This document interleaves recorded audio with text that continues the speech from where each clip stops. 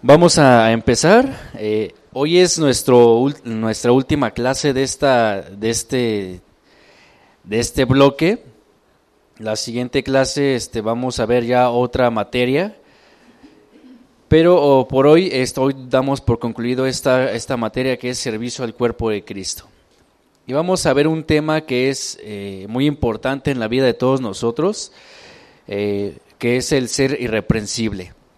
Acompáñenme, necesito dos personas que lean estas dos citas, 1 Timoteo 3:10 y Tito 1:6 al 7. Hoy somos muy poquitos, no sé por qué.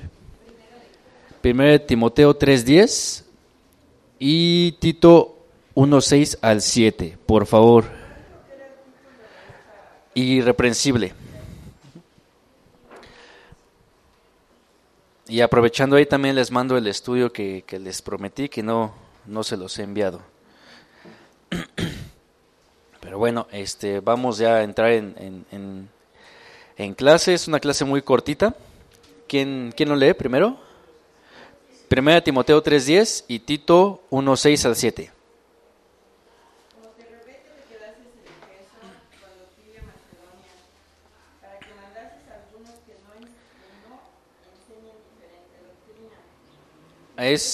Perdón hermana, es 1 de Timoteo 3:10. Ajá. Exacto. ¿Sí? ¿Está bien ese? Y estos también sean sometidos a prueba primero, y entonces ejerzan el diaconado si son irreprensibles. El siguiente. Ajá, Tito.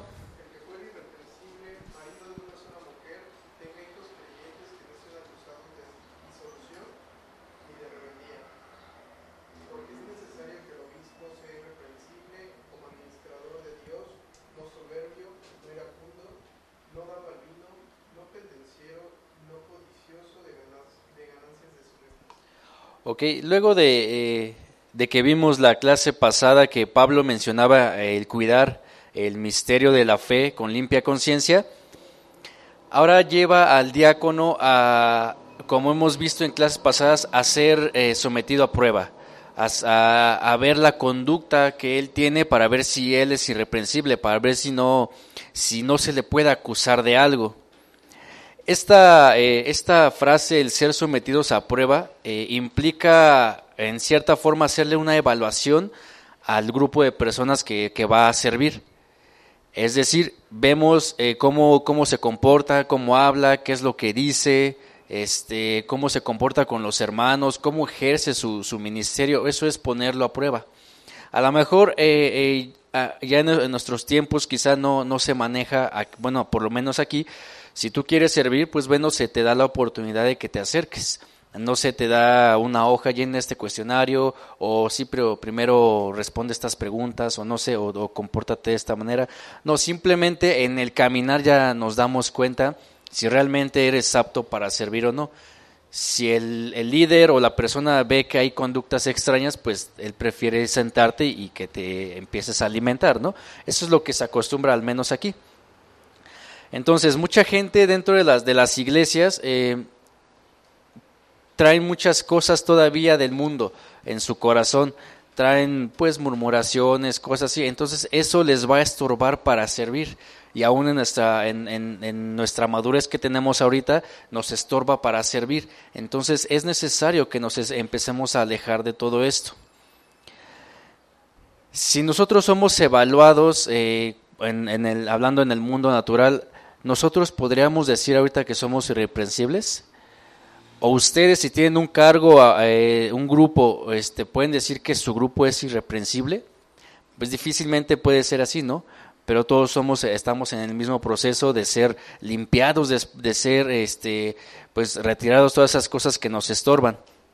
Entonces, esta palabra irreprensible recoge y redondea todas las características presentadas que nos presenta el apóstol Pablo. Recordemos que lo que estamos viendo es el perfil de un servidor en base al cuerpo de Cristo, ¿no?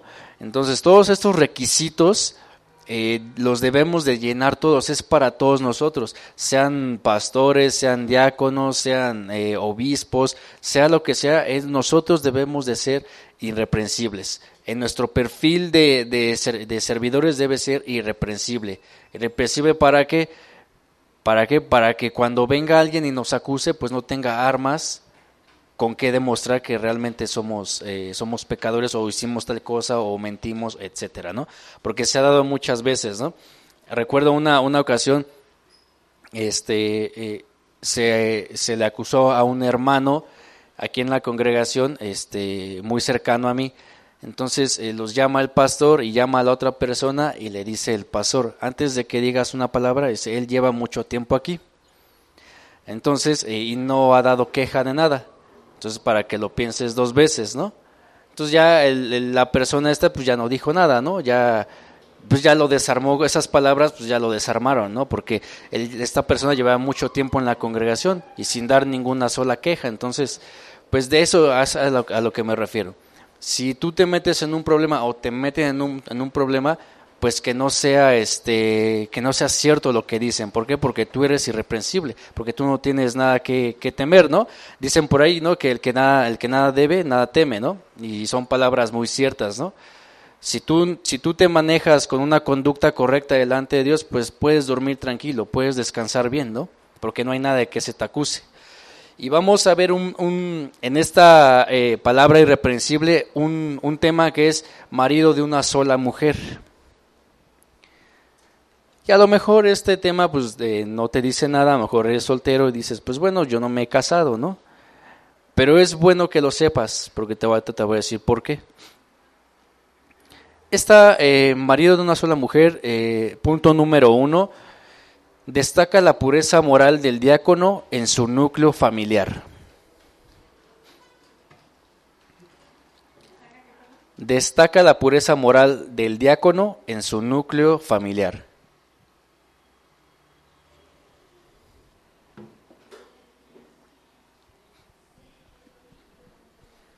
Y en este pasaje lo que hace Pablo es de que llama al diácono a una fidelidad y pureza sexual en el matrimonio.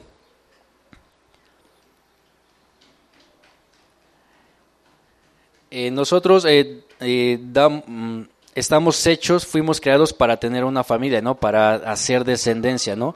Y esto nunca debe de faltar si tú te llamas pastor, si tú te llamas diácono, si tú te llamas, no sé, servidor de audio, de alabanza, lo que sea.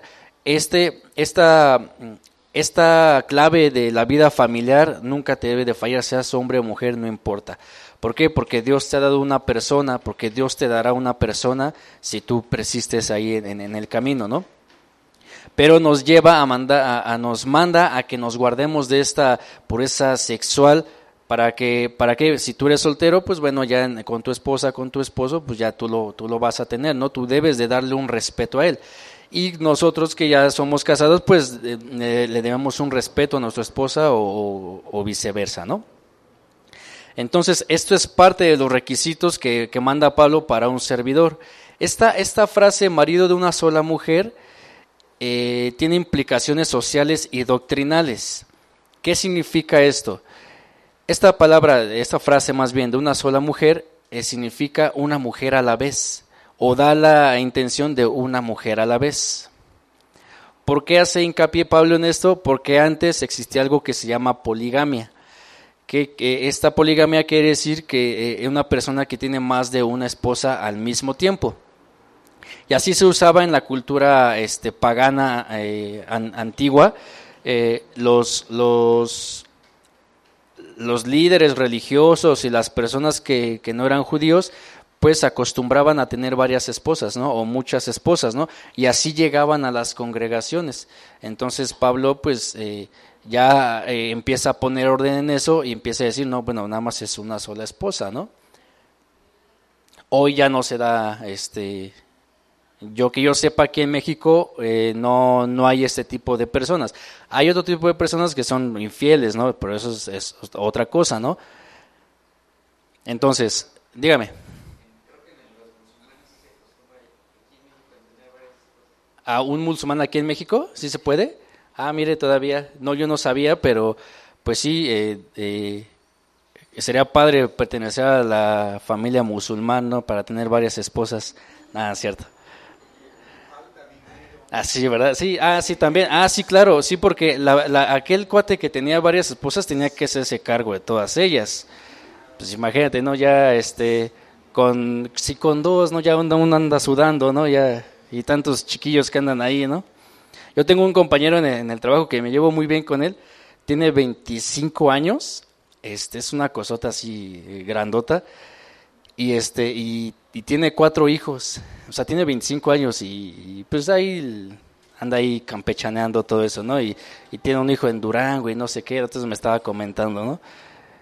Pero bueno, no se le podría decir que es un musulmán o que se le permite, ¿no? Pues hay que comprarle una suscripción de Netflix o algo, a ver qué hacemos ahí, ¿no? Pero bueno, las cartas que Pablo le escribe a Timoteo, también así como a Tito, son como epístolas pastorales. ¿Y esta por qué sale? Por una razón, exige tanto empeño a los dos que pongan toda la atención ahí para ejercer el ministerio, para que pongan en regla a todos los obispos, a los ancianos, al diaconado, para que ellos tengan una sola mujer.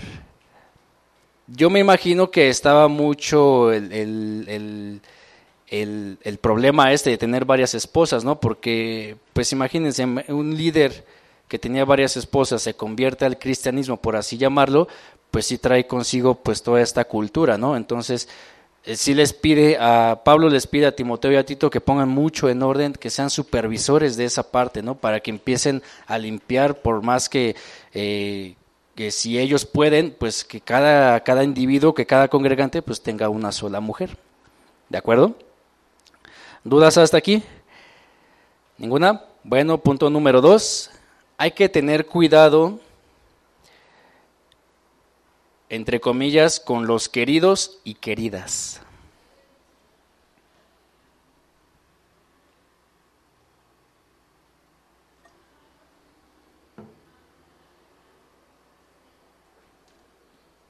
¿Y a qué se refiere esto? Seguimos con el tema marido de una sola mujer.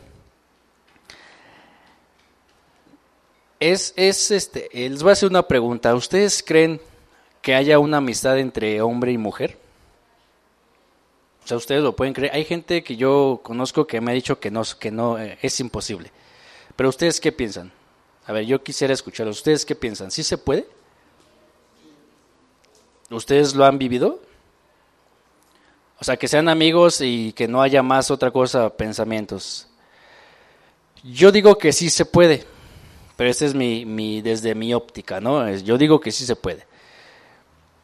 ¿Qué pasa cuando tú eres casado? Cuando tú eres casado, empiezas a tener, pues primero conoces a tu esposa y tienes algunas, pues detallitos y pues la llevas a tu casa, o el esposo, el novio, pues tiene detalles contigo, te lleva al cine, te compra rosas, etcétera, ¿no? Ya cuando eres casado esas cosas se empiezan a olvidar, que no debería, pero se empiezan a olvidar, ¿no? Cuando llevas mucho tiempo casado, y los que llevan más tiempo no me van a dejar mentir, si tienes en el trabajo personas de secretarias o compañeras de trabajo, si no estás firme, si tú no sabes lo que estás haciendo, empiezas a tener tal, ¿cómo se le llama? Empiezas a actuar de una manera diferente que con tu esposa. Voy a poner un ejemplo, ¿no? ¿Te acuerdas muy bien de la fecha de cumpleaños de la otra persona? Le tienes detalles, a lo mejor le compras una rosa para que llegue a su escritorio en las mañanas y la vea, no sé, ¿no? Algún detallito, ¿no? Cosa que ya no haces con tu esposa, ¿no? O sea, todas esas cosas las seguimos haciendo todavía dentro de la iglesia, con las hermanas, ¿no? A lo mejor te llevas muy bien con una hermana y pues la invitas a desayunar, la invitas unos tacos de canasta o una torta ahí de tamal o no sé, ¿no? Eres muy, ¿cómo se llama? Afectuoso se llama, ¿no? Con esta persona. Pero llegas con tu esposa y todo y pues ya cambia totalmente, ¿no? Eso es a lo que se refiere, ¿no? No debes de tener esa preferencia. Yo estoy de acuerdo, sí te llevas muy bien con las personas, pero nunca se te debe de olvidar que la número uno es tu mujer, ¿no? Igual con ustedes, ¿no? Pongo el ejemplo que no se han casado, ¿no? Alguna vez en alguna congregación, me dijeron, un chavo con el que yo me llevaba bien, me dijo que tal líder de la congregación pues le dio permiso de pues casi de ir saltando en mujer para que él sepa cuál es la indicada, ¿no? Entonces dije, pues qué fácil, ¿no? Pues así hasta yo, ¿no? Pues ya me equivoqué, ¿no? Pues yo me lo hubieran dicho desde antes, ¿no? Entonces yo me quedé pensando y cuando estaba cuando estaba repasando mis clases, me acordé de ese suceso y dije, bueno, qué peligroso es, ¿no? Porque si en una de esas te quedas a la mitad, pues ya valió, pues ya te quedaste con ella, aunque no la quisiste, ¿no? Entonces, ustedes que no se han casado, pues deben de ser sobrios y decir, quedar a la voluntad de Dios cuál es la mujer y no afanarse, ¿no? Hay chavitas que tienen 22, 23 y dicen, no, pues ya me quedé, ya no encuentro a nadie, no, pues te falta mucho, ¿no? Si yo cuando digo mi edad me dicen, estás muy pequeño, imagínense los que tienen 18, 20 y tantos, ¿no? Entonces, ustedes también, como solteros, no deben de tener amigos especiales, ¿no? Por así decirlo. Amiguitos con los que, pues, de repente ahí se mandan mensajes a altas horas de la noche, muy amorosos, o sea, todo ese tipo de cosas, evítenlas. Evítenlas porque ya va con otro fin. Ya no es de que si tú te ves con una amiga y ¿qué onda? Vamos a echar un café, pues órale, vamos al cine, pues está bien. Pero si ya va con otro fin, ya está mal. Si no estás dentro de la voluntad de Dios, pues ya está mal. Y cuánto más una mujer casada, ¿no? Un hombre casado, ¿no? Si tú recibes un mensaje de alguna persona, yo les voy a comentar una anécdota que a mí me pasó hace tiempo. Yo tenía una amiga que yo quise mucho. Ella estaba aquí en la congregación y platicábamos por teléfono y toda la cosa, ¿no? Y tenemos mucha confianza, ella tiene mucha confianza conmigo. Yo ya tenía yo planes con mi esposa de unirnos. Entonces una vez platicando ahí con mi esposa en casa de sus papás, me llega un WhatsApp y lo saco y veo quién es y era esta chica, me decía te extraño mucho, ¿no? Entonces ese mensaje pues yo no lo tomé, a pesar de que era mi amiga y yo la quería mucho, ese mensaje luego fue así de que pues tienes que poner algo de acción ahí, ¿no? Porque ya está mal, ¿no? Y ya, para no ser el cuento largo, decidí dejarle de hablar, no le dije nada, decidí apartarme, irme apartando, y ya hasta después ya el pastor Ricardo habló con esta persona y ahí salió pues que yo pues, quería una relación conmigo, ¿no? Entonces me dolió mucho dejarle de hablar, me dolió muchísimo y me aparté de ella, ¿no? Ya no la hablaba, ya no me buscaba por llamada y todo, entonces dije, no, ya no, ¿por qué? Porque yo tengo otra visión, ¿no? Yo tengo otro objetivo, ¿no? Y me dolió muchísimo y no tardó como 2-3 meses de irse a la congregación y ya no supe nada de ella, ¿no? Apenas la contacté hace, ¿qué será? El año pasado y pues ya totalmente apartada, ¿no? Entonces, es a lo que me refiero. Si yo hubiera dado pie, pues es muy fácil, ¿no? Es muy fácil caer en ese momento, ¿no? De un mensaje, una foto o algo, es muy sencillo, ¿no? Y hay que tener cuidado. Hay que tener cuidado en esas cosas porque Dios nos manda una pureza sexual. A lo mejor tú dices, bueno, pues no voy a hacer nada, ¿no? Pues a lo mejor un café, una salida al cine, no pasa nada, pero es el principio de algo. Yo siempre les digo a los chavos que se acercan conmigo y tienen esa confianza, yo les digo, ten cuidado porque no va a ser luego, sino va a ser, te puedes tardar 2 meses, 1 mes, pero ese es el principio de algo, ¿no? Empezar como a cortejar, ¿no? Que nos agarramos de la mano, ay chin, te toqué sin querer tu mano, o sea, todo ese tipo de cosas, ¿no? Y más cuando eres casado, cuando no tenemos cuidado nosotros, pues sí está aún peligroso, ¿no? O aún en el trabajo, ¿no? No estamos exentos de...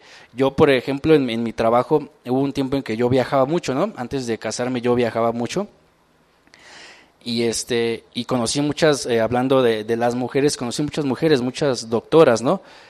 Y de varios lugares de provincia.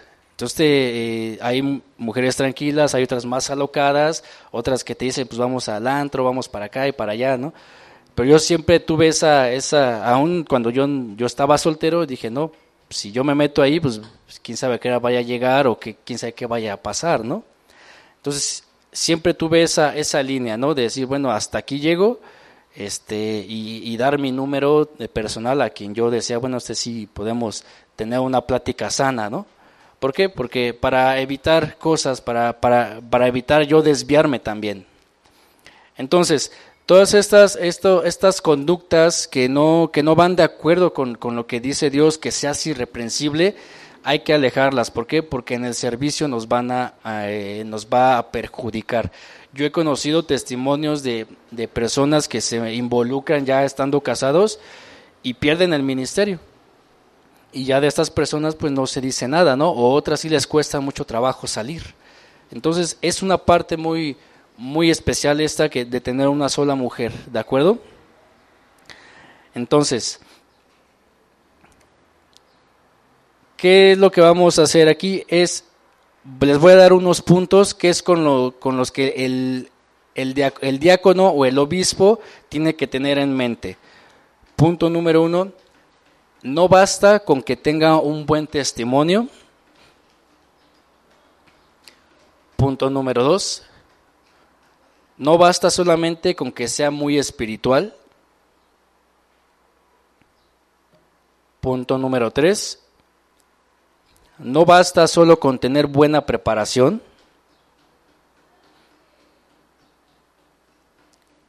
Punto número 4, no basta con que sea muy manso y humilde.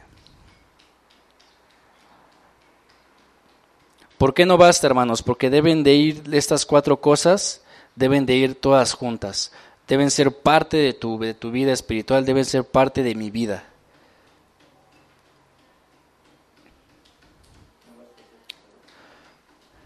No basta, ¿en cuál se quedó? El último, no basta solo con que sea muy manso y humilde.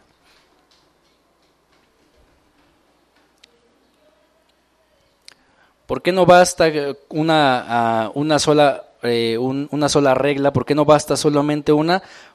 ¿Por qué? Porque en algunos casos te va a hacer falta una de la otra. Puedes tener buen testimonio, pero te falta madurez mental, emocional y espiritual, por ejemplo, ¿no? Vamos a leer unas citas, Hechos 3:6, por favor.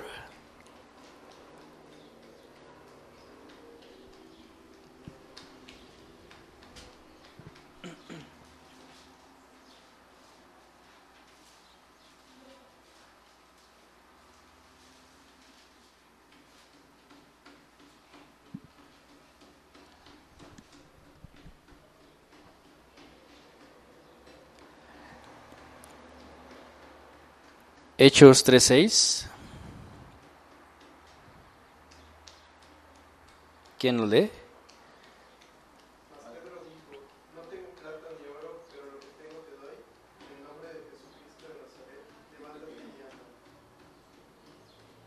Vamos a otra cita más, que es 1 Timoteo 3:8. 3:8 al 13, por favor.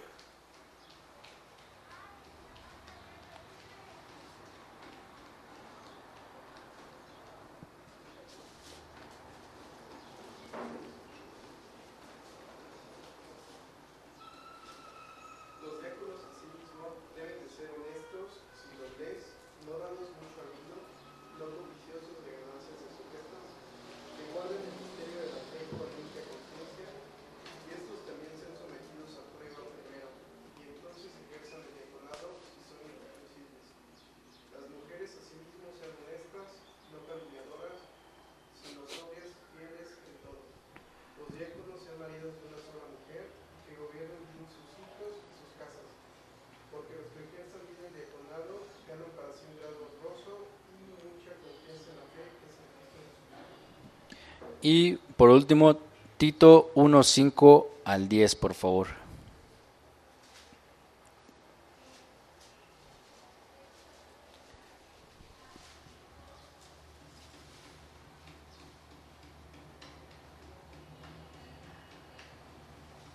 Por esta causa te dejé en Creta, para que corrigieses lo deficiente y establecieses ancianos a cada ciudad, así como yo te mandé.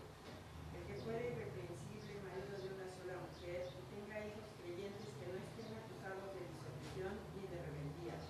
Porque es necesario que el obispo sea irreprensible como administrador de Dios, no soberbio, no iracundo, no dado al vino, no pendenciero, no codicioso de ganancias deshonestas, sino hospedador, amante de lo bueno, sobrio, justo, santo, dueño de sí mismo, retenedor de la palabra fiel, tal como ha sido enseñada, para que también pueda exhortar con sana enseñanza y convencer a los que contradicen.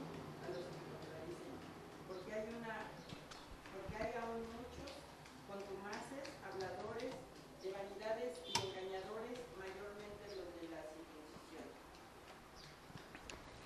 Pues bueno, hermanos, con estos versículos concluimos esta clase.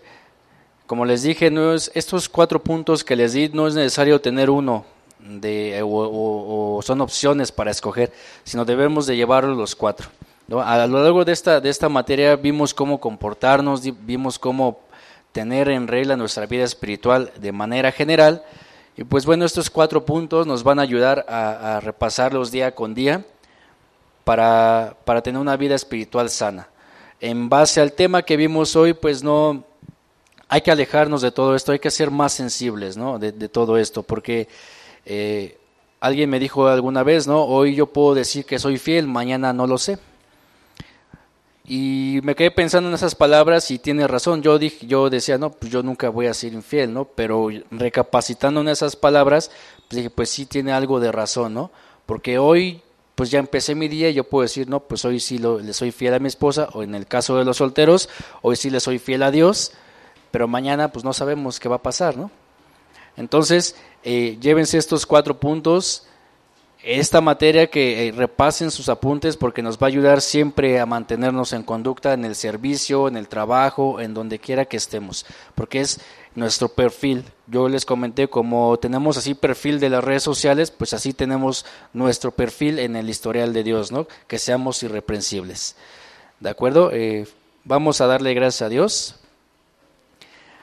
Padre, te damos gracias por esta mañana, Señor, que tú nos permites terminar un ciclo, Señor, una materia en la cual en tu voluntad tú nos has dado, Señor, para que aprendamos. Es una materia, Señor, que nos ayuda a conducirnos. Ayúdanos, Señor, y me incluyo también junto con mis hermanos, a que seamos cada día irreprensibles, que nos mantengamos santos delante de ti todos los días, Señor, a ir todos los días para confesar nuestros pecados, para estar contigo a cuenta, Señor, y que tú, Señor, cada cosa que hagamos, tú lo tomes a bien, que sea olor fragante, Señor, para ti.